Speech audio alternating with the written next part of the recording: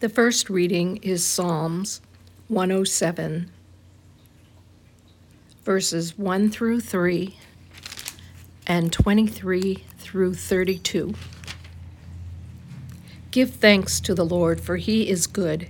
His love endures forever. Let the redeemed of the Lord tell their story, those he redeemed from the hand of the foe, those he gathered from the lands, from east and west, from north and south.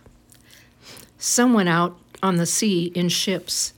They were merchants on the mighty waters. They saw the works of the Lord, his wonderful deeds in the deep. For he spoke and stirred up a tempest that lifted high the waves. They mounted up to the heavens and went down to the depths. In their peril, their courage melted away. They reeled and staggered like drunkards. They were at their wits' end. Then they cried out to the Lord in their trouble, and he brought them out of their distress.